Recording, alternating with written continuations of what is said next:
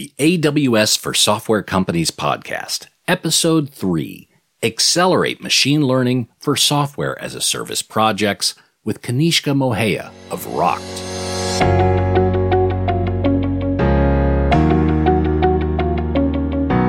Well, hello everyone. Welcome to the AWS for Software Companies podcast, where we talk to software leaders around the world about their journeys to the cloud, overcoming the challenges, and the role that Amazon Web Services play in their success. Today, episode number 3, we're discussing how to accelerate machine learning for SaaS projects and hearing from Kanishka Mohaia, Vice President of Engineering, Data and Machine Learning at Rokt, and how they are using AI and ML to improve their customer experience. Hello everyone, my name is Kanishka. I am the VP of Engineering at Rokt. And allow me to start by saying what a pleasure it is to be here at AWS reInvent. I've come all the way from Sydney, so it's amazing to be here at Vegas.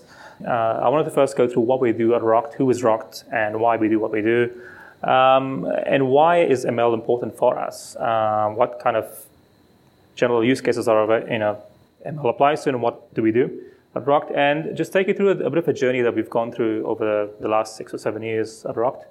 How we've gone through and built these systems, and then perhaps just share some next steps and the plans that we've got with AWS. So we use machine learning and data to show our consumers, our customers, very hyper-focused and very personalized actions and experiences. And you might think, what does that actually mean? If you think about an e-commerce transaction, you'll have multiple parties coming together in each instance. You'll have perhaps a payment provider, a shipping provider, you might have insurance and etc. coming together and working together to make sure they provide an optimal outcome to that end consumer. However, you might have come across some, say, non-optimized experiences. You might have seen that you might have been shown an offer as you go through the checkout process, an upsell offer that you might have said no to multiple times in the past. You might have said no to a credit card sign-up multiple times in the past, but you might get to see that all the time. And that's because a lot of these e-commerce businesses just hard-code the experience. All the offers, there's a lot of different offers, a lot of options are shown to end consumers, and the parts are hard-coded. But showing multiple offers, a lot of options to consumers may not be the best, most optimal experience, right? We know that humans go to this decision fatigue. If you go to a supermarket, you have a lot of different options for a toothpaste, 100 different options, you get confused which one to pick. And this is called the paradox of choice. So what we do here is we try to solve this paradox of choice problem and also show a very optimal and personalized offer at the right time to the right consumer. And this is what Rokt does. This is our technology. We're a startup from Sydney, and now we're across Sydney, New York, and a few different locations, and we're trying to solve, or we actually solved this problem. We have, over the last 12 months, we've actually powered over 1 billion plus e-commerce transactions. This is across 19 different global markets, quite a few different industry verticals, entertainment, travel, retail, food delivery, and B2B. And you might recognize some of these brands, or maybe most of these brands. And as you go through the checkout process for each of these or any of these kind of brands, you might go Ticketmaster or like Domino's, then our API gets hit. So the problem for us is how do we make sure that we can, and this is quite a small sample, we have a pretty big dynamic marketplace, you have 1,000 different supply side, demand side customers. And the challenge is how do you make sure that, similar to the previous speakers, is that how do you make sure that you can actually scale with a large number of requests coming through. You're predicting these in a timely fashion, perhaps in milliseconds. So I wanted to kind of go through just into the technical solution that we've got, but at high level, machine learning kind of falls into 2 different use cases. We have the batch processing systems that require to run some process offline, either weekly, monthly, or a daily basis. You get your data stored in some S3 storage system like S3 or Redshift or something like that. You run some data processing, normalization, transformations, model training, run some evaluations. Everything is good. You store your predictions, and predictions are used for action by someone. Sometimes they might end up in just presentations and dashboards, but sometimes they get actioned. But in real-time systems, you'll get a request coming in real time, having the actual data, all the features required to make that prediction. You have a real-time inferencing engine. Could be SageMaker, may not. Could be not SageMaker, but it will be basically, it will have the model loaded in real time and in memory, and then just make a prediction, send the results back. And then as it goes along, it will be logging all of its real-time decisioning for historical training to see how it went. Did it go well? Did it not go well? Then do some data processing again. This part kind of remains the same. And then as the model artifacts are loaded in some storage system or some model registry, it's loaded back by the real-time inferencing engine. This is kind of the common pattern. And as you might have realized, at Rokt, we have the real-time use case. So what do we do at Rokt? We have integrations with our e-commerce partners, and these integrations could be via mobile SDKs, could be by web SDKs via JavaScript, or it could be just server-to-server integration. We try to make these very simple and seamless integration so that it works with the existing technologies. And what they pass to us in real time is they pass some customer data, some contextual information, some historical behavioral also is passed to us. Customer data could be just, say, demographic information, and context is like, what did you buy? Which website did you buy something from? How much did you pay for it?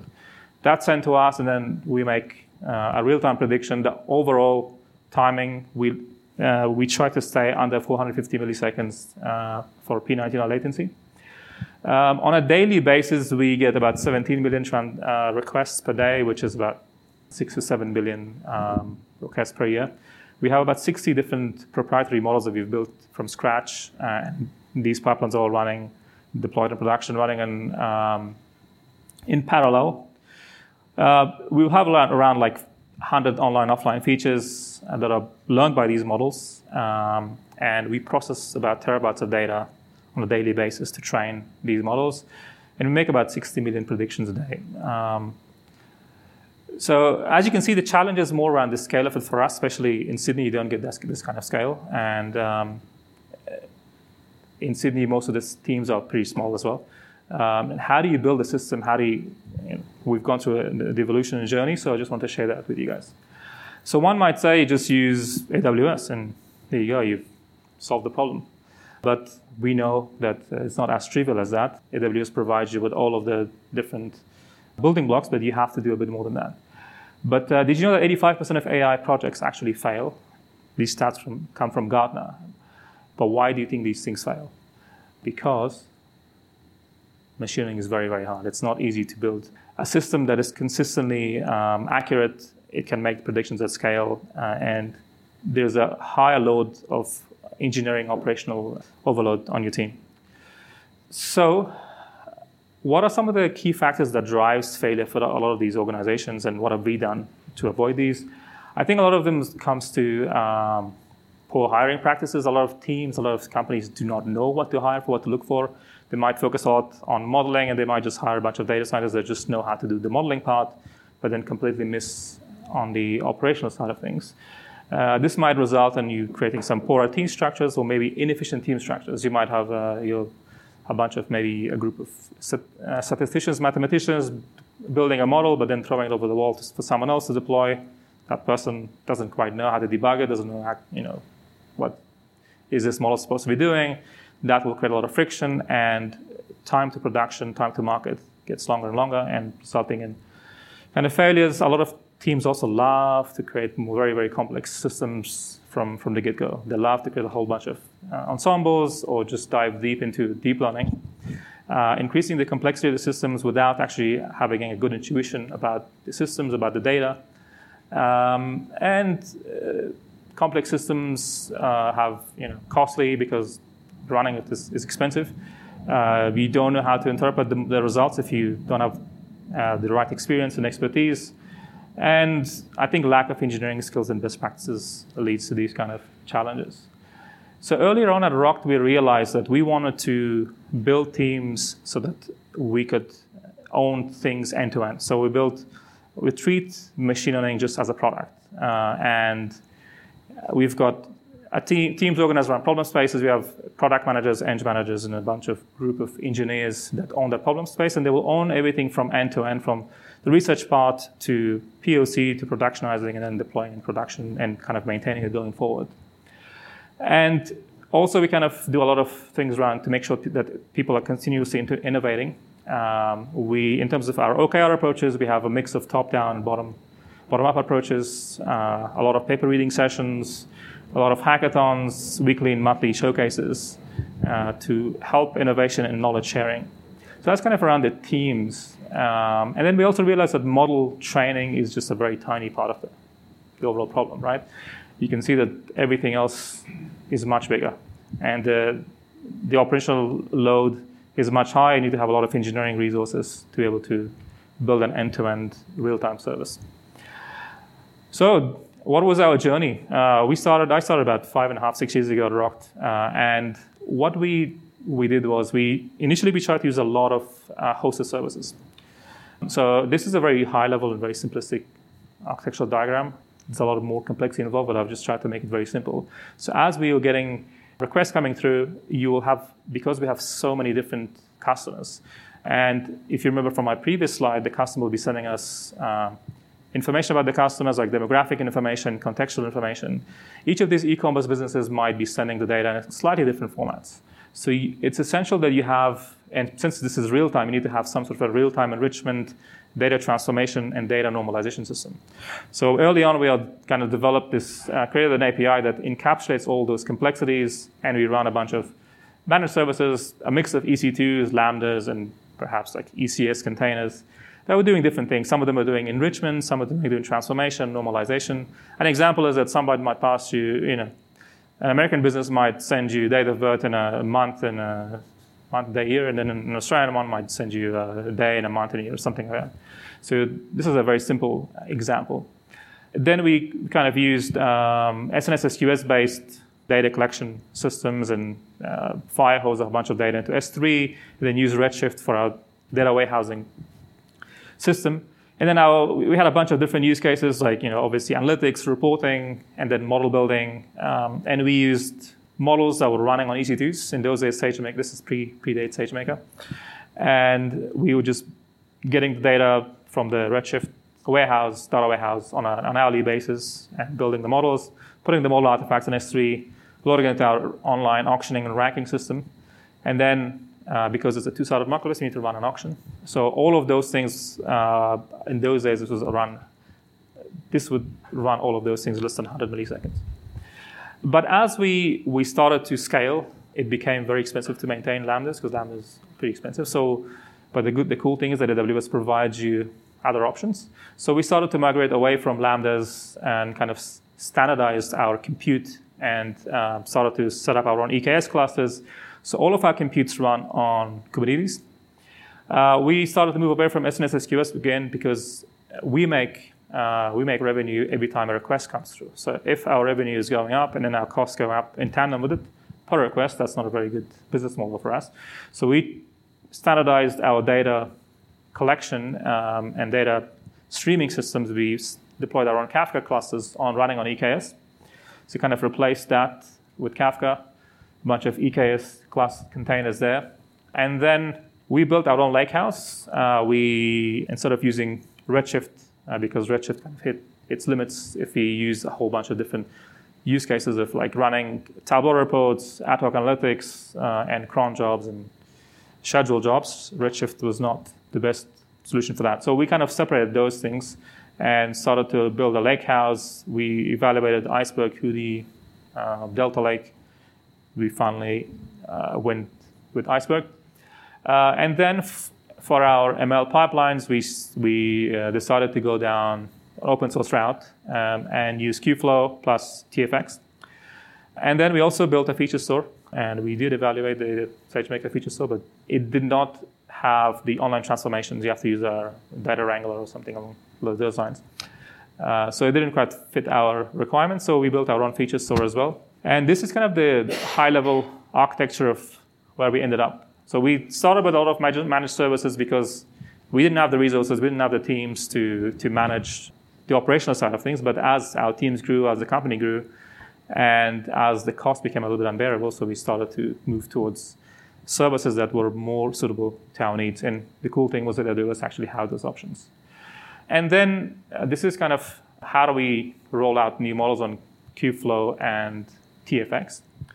So TFX has a bunch of components like example gen, stats gen, schema gen, which is the very beginning part of it. Example gen kind of gets the data, splits it into tests and train and validation.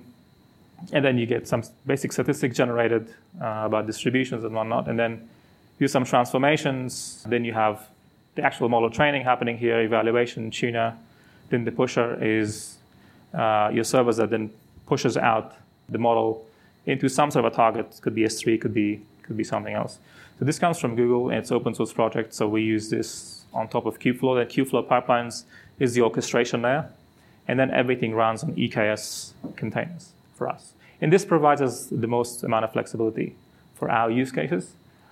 And the other part is that the important part is actually making sure that everything is observable. We're measuring and observing the model and at different stages in the stage of the pipeline. So we, at high level, we look at a lot of metrics around model performance, model evaluation, around feature drift, model, the actual infrastructure, health, and then data quality. And these are a kind of summary of all the essential metrics I think you need to kind of log. We actually use Datadog for our monitoring and observability systems. And this is kind of the overall design of our systems. As next steps, we've had a few challenges as well. We want to further improve our training times. Our training times, as we have evolved, we've gone through some very simple modeling techniques to kind of more and more complex use cases. Currently, we use a whole lot of different types of deep learning architectures, and deep learning models do take a bit longer to train. So our target, and for our business, model stainless correlates with revenue, and it has a dollar cost. So we want to make sure that we stay below 60 minutes of training time. And the other challenge that we've had with if you go to the previous, there's a model evaluator and tuner. This is not, we've had some challenges with that with TFX. So we've been experimenting with Inferentia, and we plan to use Trainium to perhaps help us scale the tuning, because as you know, if you're doing hyperparameter tuning, you have to try a whole lot of different hyperparameters in parallel. So if your model takes a few hours, this will take much, much longer to train. We're looking at that and experimenting with that, and we haven't had any results yet, so we'll see how we go. Okay. Thank you. Thanks again for listening to the AWS for Software Companies podcast. Be sure to follow and subscribe in your favorite podcast app to hear more stories and guidance from software leaders around the world on their journeys to the cloud and the role that Amazon Web Services can play in your success.